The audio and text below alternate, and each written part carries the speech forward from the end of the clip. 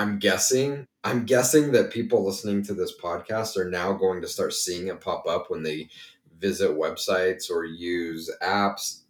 They're going to start questioning, wait a minute, is this privacy component um, because they're prioritizing their need for revenue and protecting their revenue, or are they prioritizing my experience? And that's really going to go a long way in helping answer that question of.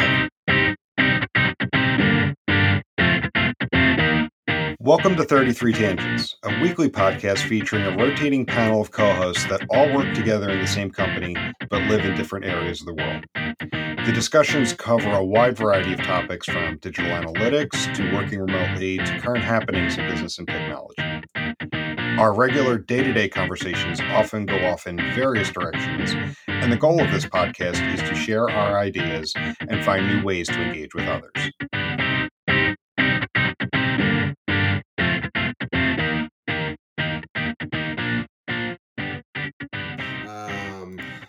So you remember what did they call it back in the day that Demystified had this program where was it called Analysis Exchange? Is that with the mentor-mentee? Yeah. Yes, Analysis Exchange. So I stumbled across this program. It's different. It's not like a mentor thing, but it's a similar thing where it's based on nonprofits and kind of for good companies that Patagonia is running, where they're bringing together experts in certain fields and nonprofit companies that are looking for help. So it could be design, it could be website development, it could be email marketing campaigns, and these companies put up kind of a pitch on this Patagonia site where they talk about, hey, here's what we're doing, here's why it's important to us, here's what we're looking to do. Are you an expert in this space that would be willing to partner with us to help us solve this problem? So anyway, I found one that is looking to do a fairly basic Google Analytics setup on their site, and they're looking for someone to partner with. So I'm going to talk with them here in an hour. That's awesome. Yeah, I mean, one, just to kind of see how this whole system works through Patagonia. And two, if it may be like a cool way in which we can kind of volunteer our time and give back.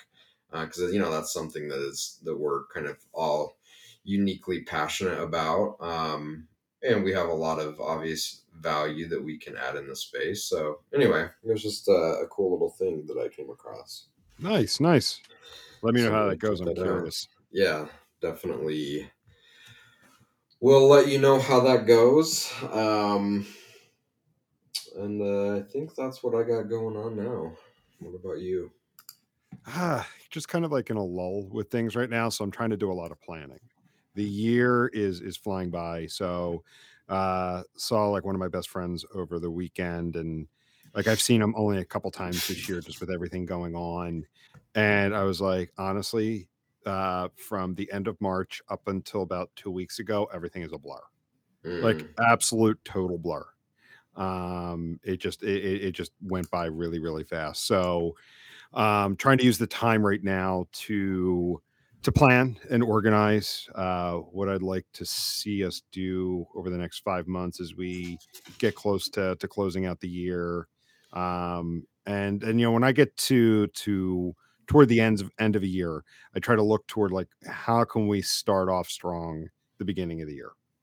So that's where I'm kind of at the moment, taking a step back and trying to plan and organize. It's a good thing to do. It's the sharpening the saw, right? I've been thinking about that a lot as well. I tweeted about something similar. Oh my god. Oh, Sadie, so you're giving me my perfect intro for today's topic. It's something that you gotta stop, girl. Hey, it's what makes this conversation real, right? I guess.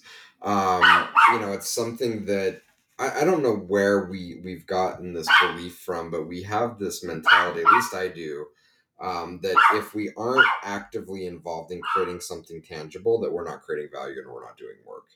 And I think that goes to speak to the sharpening the saw thing. It's like, well, no, I got to be cutting down the tree. I got to be doing the work. It's like, well, sharpening the saw is part of doing the work. Taking a step back and thinking and organizing and planning is part of doing the work. Yet we've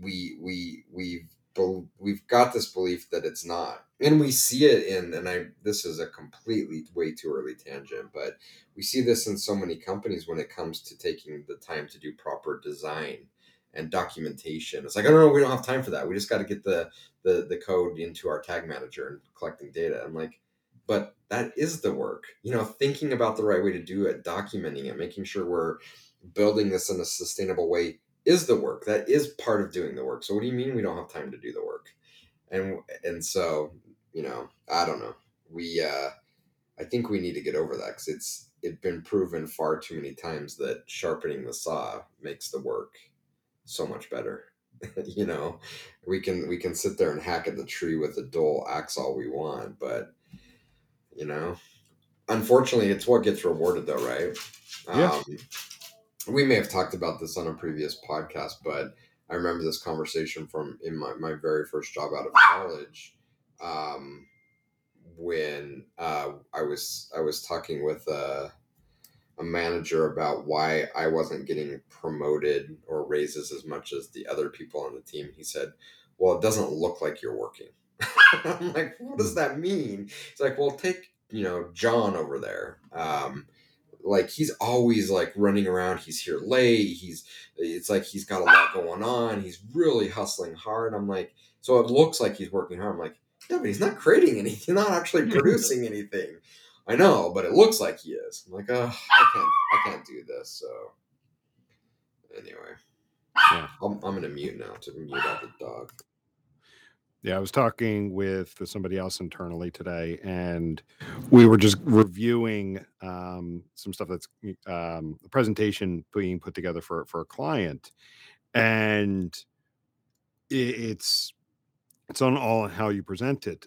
And one of the things we were talking about was is he was completely right with what he had listed out, but I was like, but what's ultimately the value for the client?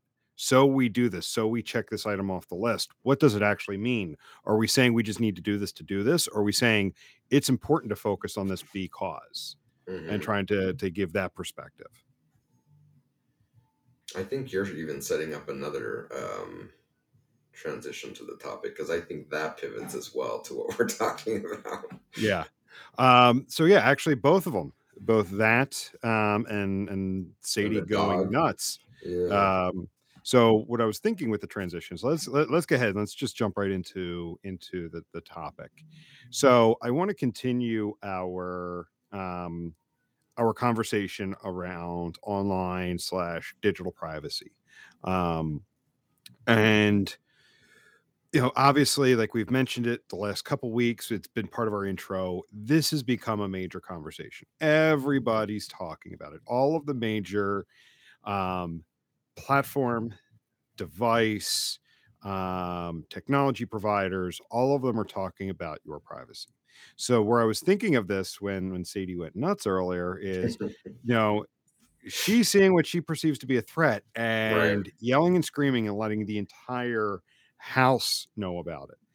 But, like if it were truly a threat, would she actually do anything about it or just bark Right. and make a lot of noise? Right. So where I was going with this is the question I want to dig into today is do these companies that are putting privacy out there as part of their sales pitch, their product feature list, all about, do they really care about your privacy, or is it all just theater to make you think they do? I don't think anyone cares about anyone else's privacy other than individuals caring about their own privacy. Um, yeah, I mean, so definitely a lot of it is theater. And we've learned that from a long time ago. If I turn down, I gotta hold on. I gotta mute my notifications here. Do not disturb. Okay. Um, but we learned a long time ago that companies do this because why? It it enables future profits. right? Um, if you think back to optimizing the checkout funnel, do you know what was trendy like 10 years ago to add to your checkout funnel? What was it? Uh, I can't remember yeah. the exact stickers, but there were these stickers that is like, oh, we're, we're trusted. We have this secure checkout. Oh, like the verified by Visa and the Mastercard Secure Yeah. Pay and all those. Yeah. Mhm. Right. And some of and sure there were probably some behind the scenes things that happened. But a lot of that, those stickers and the badging, was kind of theater, right? It's like it makes the consumer feel better, and I think that's the case in a lot of what we're seeing from a privacy standpoint is that, well, if we have to do this, let's use it as an opportunity to make the consumer feel better, so that they'll buy more stuff, so that they won't bail on our purchase. The reality is, and we talked about this last time, dude, it is so incredibly difficult. I don't know how even the biggest companies can keep up with all of the different regulation to be compliant. So a lot of it really is just really the theater of putting up a sign saying, hey, we care about your privacy. But on the back end, we see it. I mean, we have the chance to see it in a lot of different aspects. I mean, maybe they do, maybe they don't. The reality is they don't, well, they do, but they don't have the investment in budget and people to actually make it happen. And again, if we just looked at GDPR, it's incredibly complicated. But you bring in now, as the United States, individual states are coming up with their own regulations. How can anyone that's not a multi-million dollar business keep up with this regulation and have a website that's fully compliant?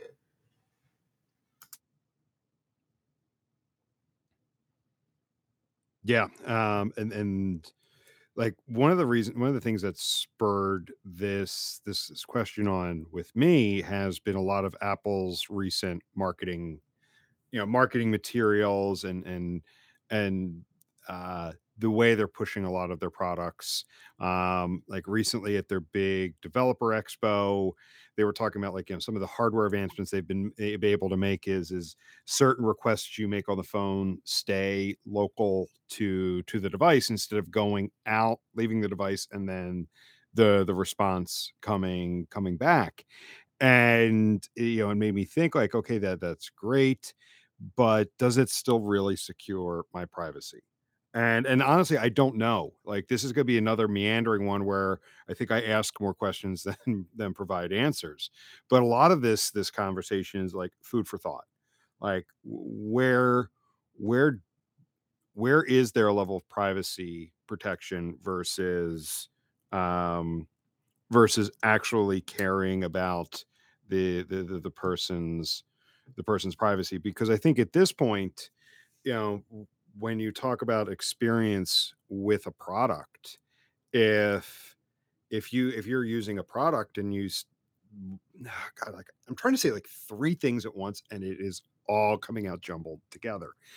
Um and you don't realize, how much of that information it may be shared, it may be um used to fund the product. And God, I'm a rambling idiot at the moment. um I mean, that could be that could dampen, your feelings about it. And so let me try to really bring this back around. So we've talked a lot about recently on the show the idea of, like, for some reason we've gotten the idea that everything on the internet should be free. Content, applications, software, music, movies, all of that. We've gotten this idea that everything should be free. Um and that has kind of fueled this need to collect a lot of information, share it, sell it, or whatever to generate the revenue to actually create those items. Does that make sense? Or am I just an idiot today? No, no. I mean, it's a it's a complicated topic, and um, I think it makes sense, let's actually step back a little bit and talk about maybe the different segments, because we're saying I think we're making some broad strokes as far as, do people really care about your privacy, or is it theater? I think maybe it's important to create some segments of audiences that we're talking about when it comes to this. So, um, and I'd be interested, and I'll pose my question back to you. Does your thought stay the same or change if you look at it? Oh man, she is driving me nuts. Does your thought change or stay the same if we segment the audiences? So I'm gonna put her in my son's room, but before I do, I'm gonna give you maybe some segments to think about, and think about if it changes how you think about where their thoughts may be on the topic. So I see a few key audiences. Number one would be just online businesses in general. So I go shopping at Target on Target.com. I think that's one audience. Another audience would be vendors. So I'm a Martech vendor. Maybe I'm a Google Analytics or an Adobe Analytics.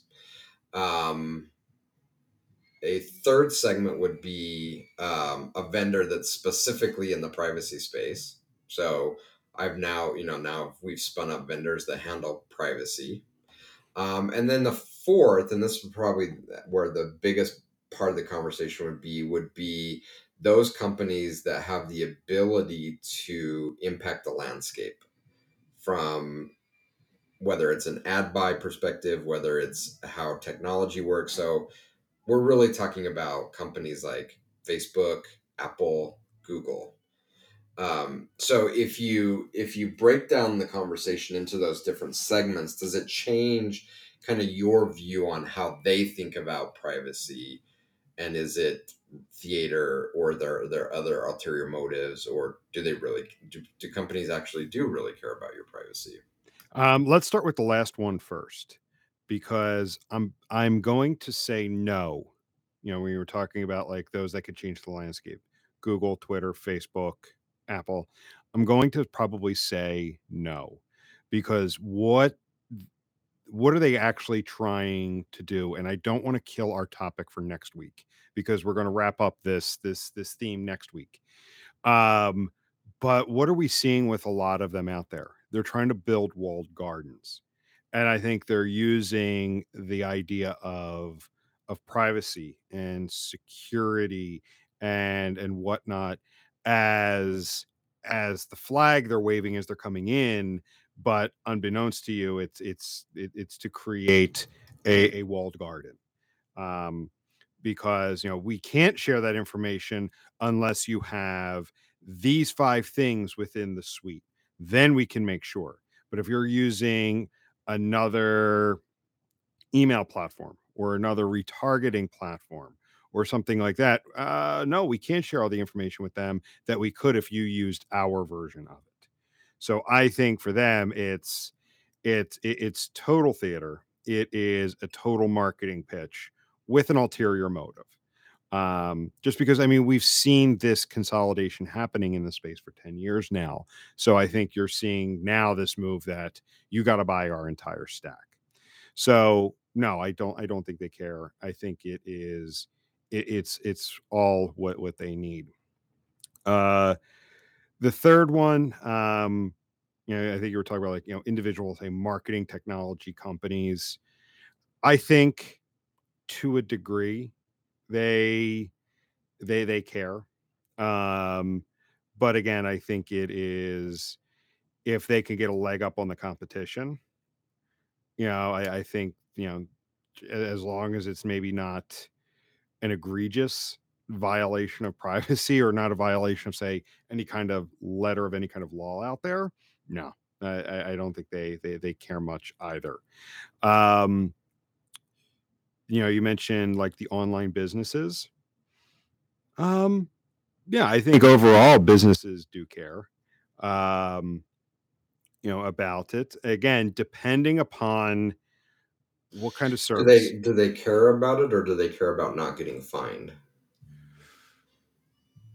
A little from column A, a little from column B, because Okay, it's fair enough. honestly, like, I think, like, you just can't say online businesses because you've got everything from, say, like, the the local farmer, he's got, and when I say local farmer, like, maybe it's, he sells some of his products online or whatnot. We have some of those in this area. Um, I mean, I think he cares because he just wants to build up a customer base, doesn't want to ruin his reputation. If you're looking like the larger ones out there, large retailers, yeah, they just don't want to get caught. So I think that there's some nuance to that question. So yeah, there's a level of, we don't want to get caught. But the problem is those companies, some of those companies are way too big and bureaucratic, where it's hard to maybe maintain consumer privacy. But then it also too is the one Yeah, thing is, and we mentioned this last week with Jen, and Jen's going to be coming back and joining us next week as we wrap up this topic. It's what people knowingly opt into. Yeah, if you don't realize at this point, the point of having a loyalty card is that they want to collect and see purchase patterns from you and see what that data at an aggregate level tells them, then I don't know what to tell you. Like, I mean, yeah, it's quite yeah, obvious that's what they're doing. Um, and so just understanding the terms and conditions to what you're opting into. So whether you're using that loyalty card in store, online, combination of both, like, you do give up a level of privacy. And I guess maybe that's why, again, we're talking privacy in a very generic term here. Um, like, again, like, if it's a matter of, yes, collect my browsing data, collect my purchase data, keep that in house so that you can make better recommendations to me, that's fine. My concerns come with, like, when are you sending that data out of the house and how much of that can be pointed to me directly. yeah. Yeah, and again, it's such a big conversation, and it's hard to break up. And I hate that I'm so skeptical. I just, I look at businesses with such a negative lens that it's just, I'm skeptical when I see the messaging and that we care about privacy and compliance. And to me, my mind instantly goes to, no, you don't. You care about revenue, and you care about how this impacts your ability to collect more revenue. I do think there are a handful of companies out there that truly do care, and it's not theater, and they very much are interested in privacy. And the more I've thought about it, and this is something that we've been talking a lot about internally and continue to talk about. In fact, it's in direct alignment with your new position and role at 33 Sticks, is that the companies that really do care about it, I think it's less about taking a stand on privacy or any one issue, but it's companies that have prioritized customer experience over revenue. And it's those companies that, again, it's not just privacy, that's just one component, but it's the lens that they use to look at it. And because privacy has such a huge impact on the customer's experience, that they look at it first from a, what is important for creating a really great experience for our customers, and let's put in some kind of compliance, some kind of flow to make sure that our customers are having good experiences.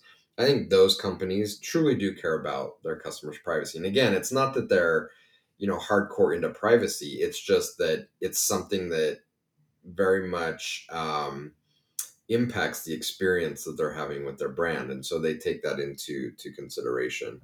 Um, and so, from that perspective, I do think there are companies where this is absolutely not theater. It's part of a very deliberate approach to designing good experiences for their customers. For everyone else, for companies that put their need for profits over the need for their customers to have great experiences, I think it's absolutely a combination of theater and um, doing what I need to do to be compliant so that I don't get fined, because fines is going to take away from my revenue, my Yeah. profits.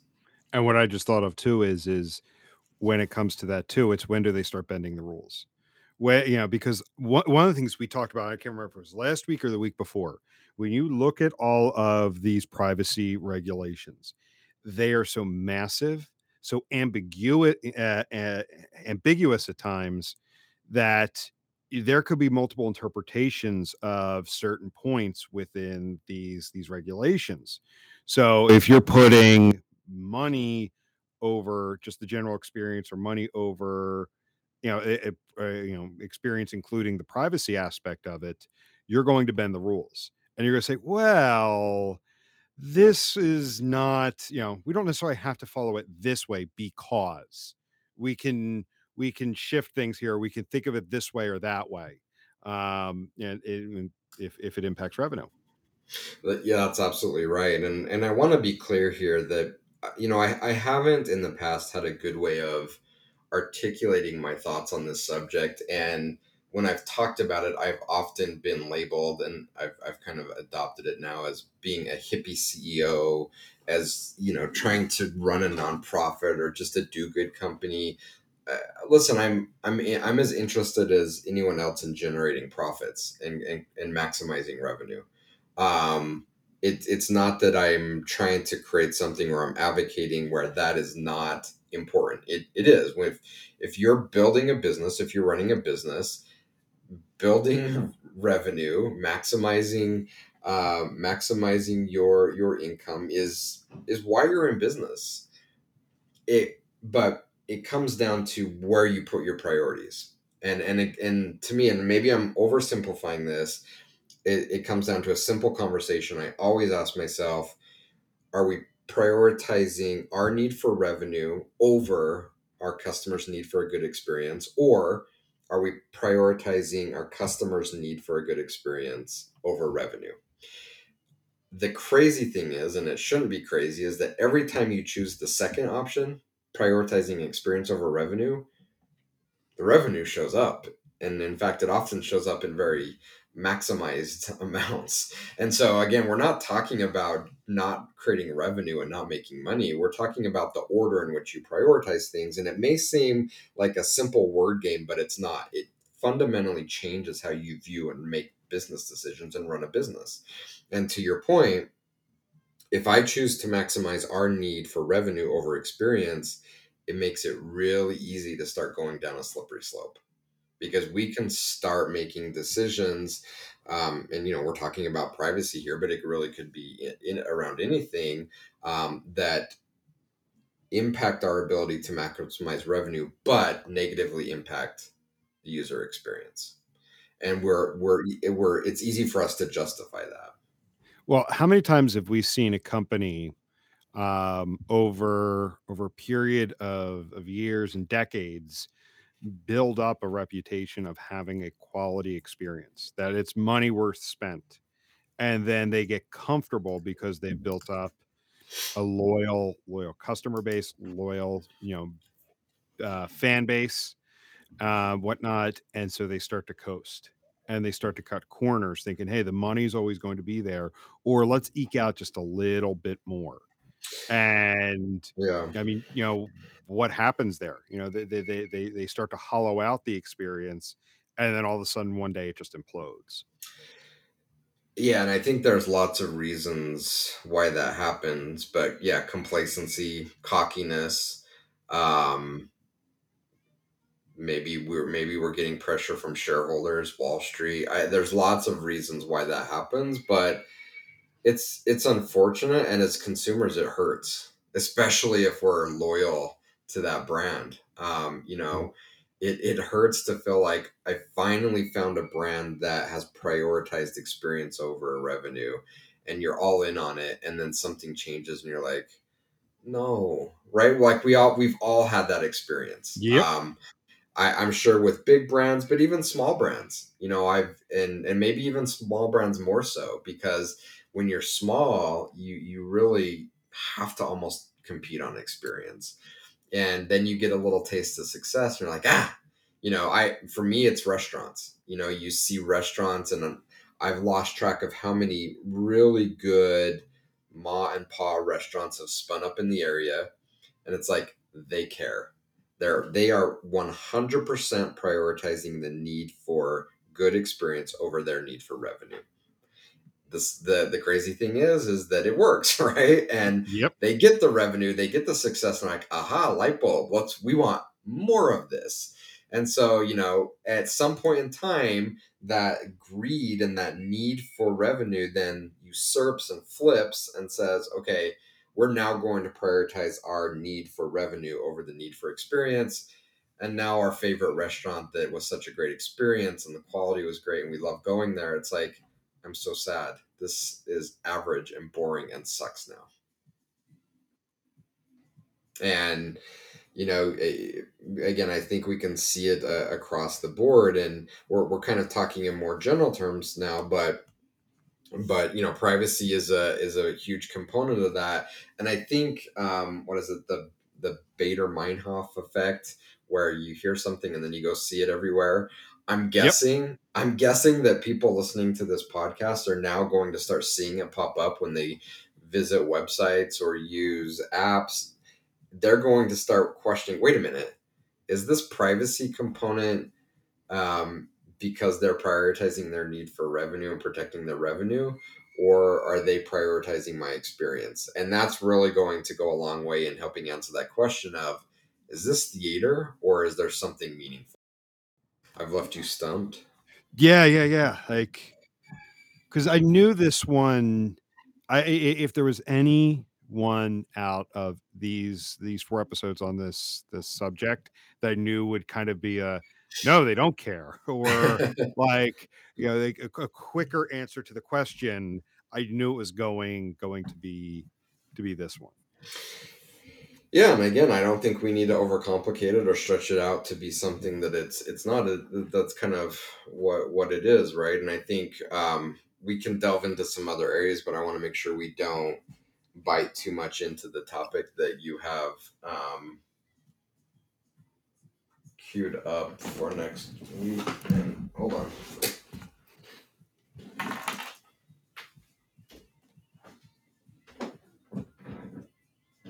I don't know.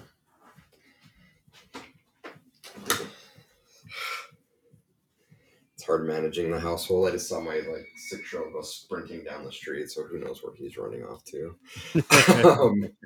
But yeah, I mean, that's we don't necessarily need to over talk through it, right? Mhm. Yeah. So I guess, I mean, we did hit on a couple good topics here. And I like how you folded in the experience piece to it, because you bring up a good point. Is if you care about the experience, you'll take your customer's privacy seriously. And it may not be something the customer recognizes until it's too late. Because I'll leave you with this, like, how many times have we heard of companies in recent years where there's just a massive breach of Way whether too it's many payment times. method data, Yeah. address data, and when they actually look into it, it was because the software was just slightly out of date. They had, or there was, a major breach, but anybody who knows how to work with that kind of software was like, yeah, of course you don't set it up that way. You're leaving yourself wide open, so the attention to detail wasn't there. So yeah, customers. Yeah. And you've made me think of something, because we've really been focused on the front end of things, right? We've been focused on the website and the kind of front office, if you will, of businesses, but there's a whole other back end component to it as well that we haven't even touched on from a security and a compliance standpoint. And that may be a completely different conversation. And to be completely fair to these companies, that from a front end, from a data collection on the website perspective, they may take a very lackluster, I don't know if that's the right word, but a very kind of lazy approach to privacy. That doesn't mean that on the back end that they're not, or it could mean they are. It could be reflective as the company as a whole. I actually have a buddy that works in InfoSec. I wonder if we should draw this out one more week after our conversation with Jen, or maybe it's a different topic, but he would be fascinating to talk to, because we're kind of talking in the digital realm, and his view is digital as a component of his larger view of the world when it comes to data security for companies. He may be someone that would be very interesting for us to chat with. Yeah. Reach out to him. Okay. Let's get him on. Let's talk about this component as well, Yeah. because that's the thing is a lot of times with these larger companies, a lot of this information is fragmented, or the operations around this is fragmented. You have someone who manages the back end, someone who manages the front end compliance of it, Yeah. and maybe very rarely they talk. They're not in deep communication. So I would Very love to have rarely. that Yeah. conversation. Cool. I will reach out to him right after this recording Perfect. so I don't forget. Yeah, that'll be a good one to chat. Perfect. Cool. So yeah, let's go ahead and wrap up there then. All right. Talk about privacy. We're going to continue this topic next week, kind of focusing more on the front end of things. With I'm going to give a little teaser. I want to talk about like with and we touched on it a bit last week, but I want to dive really deep into it. Is all this focus around cookies, and cookies being the threat to someone's privacy online? Mm-hmm. Is that all a distraction? So this is something for Mm, people to think about until next week's episode. Is that all of a distraction for a bigger potential privacy threat that's out there? great question. So, and I've talked to Jen offline about it, about that topic. So I'm excited for that. Cool. Cool. All right. So quick one today. We'll continue next week, and we'll wrap up at this point and catch everybody later. Sounds good. All See ya. right. See ya. Bye.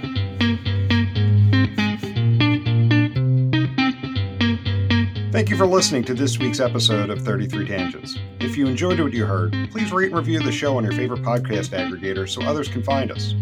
If you would like to reach us, you can do so by emailing podcast@33sticks.com or on the web at 33tangents.33sticks.com. 33 Tangents is a production of 33 Sticks, an analytics boutique.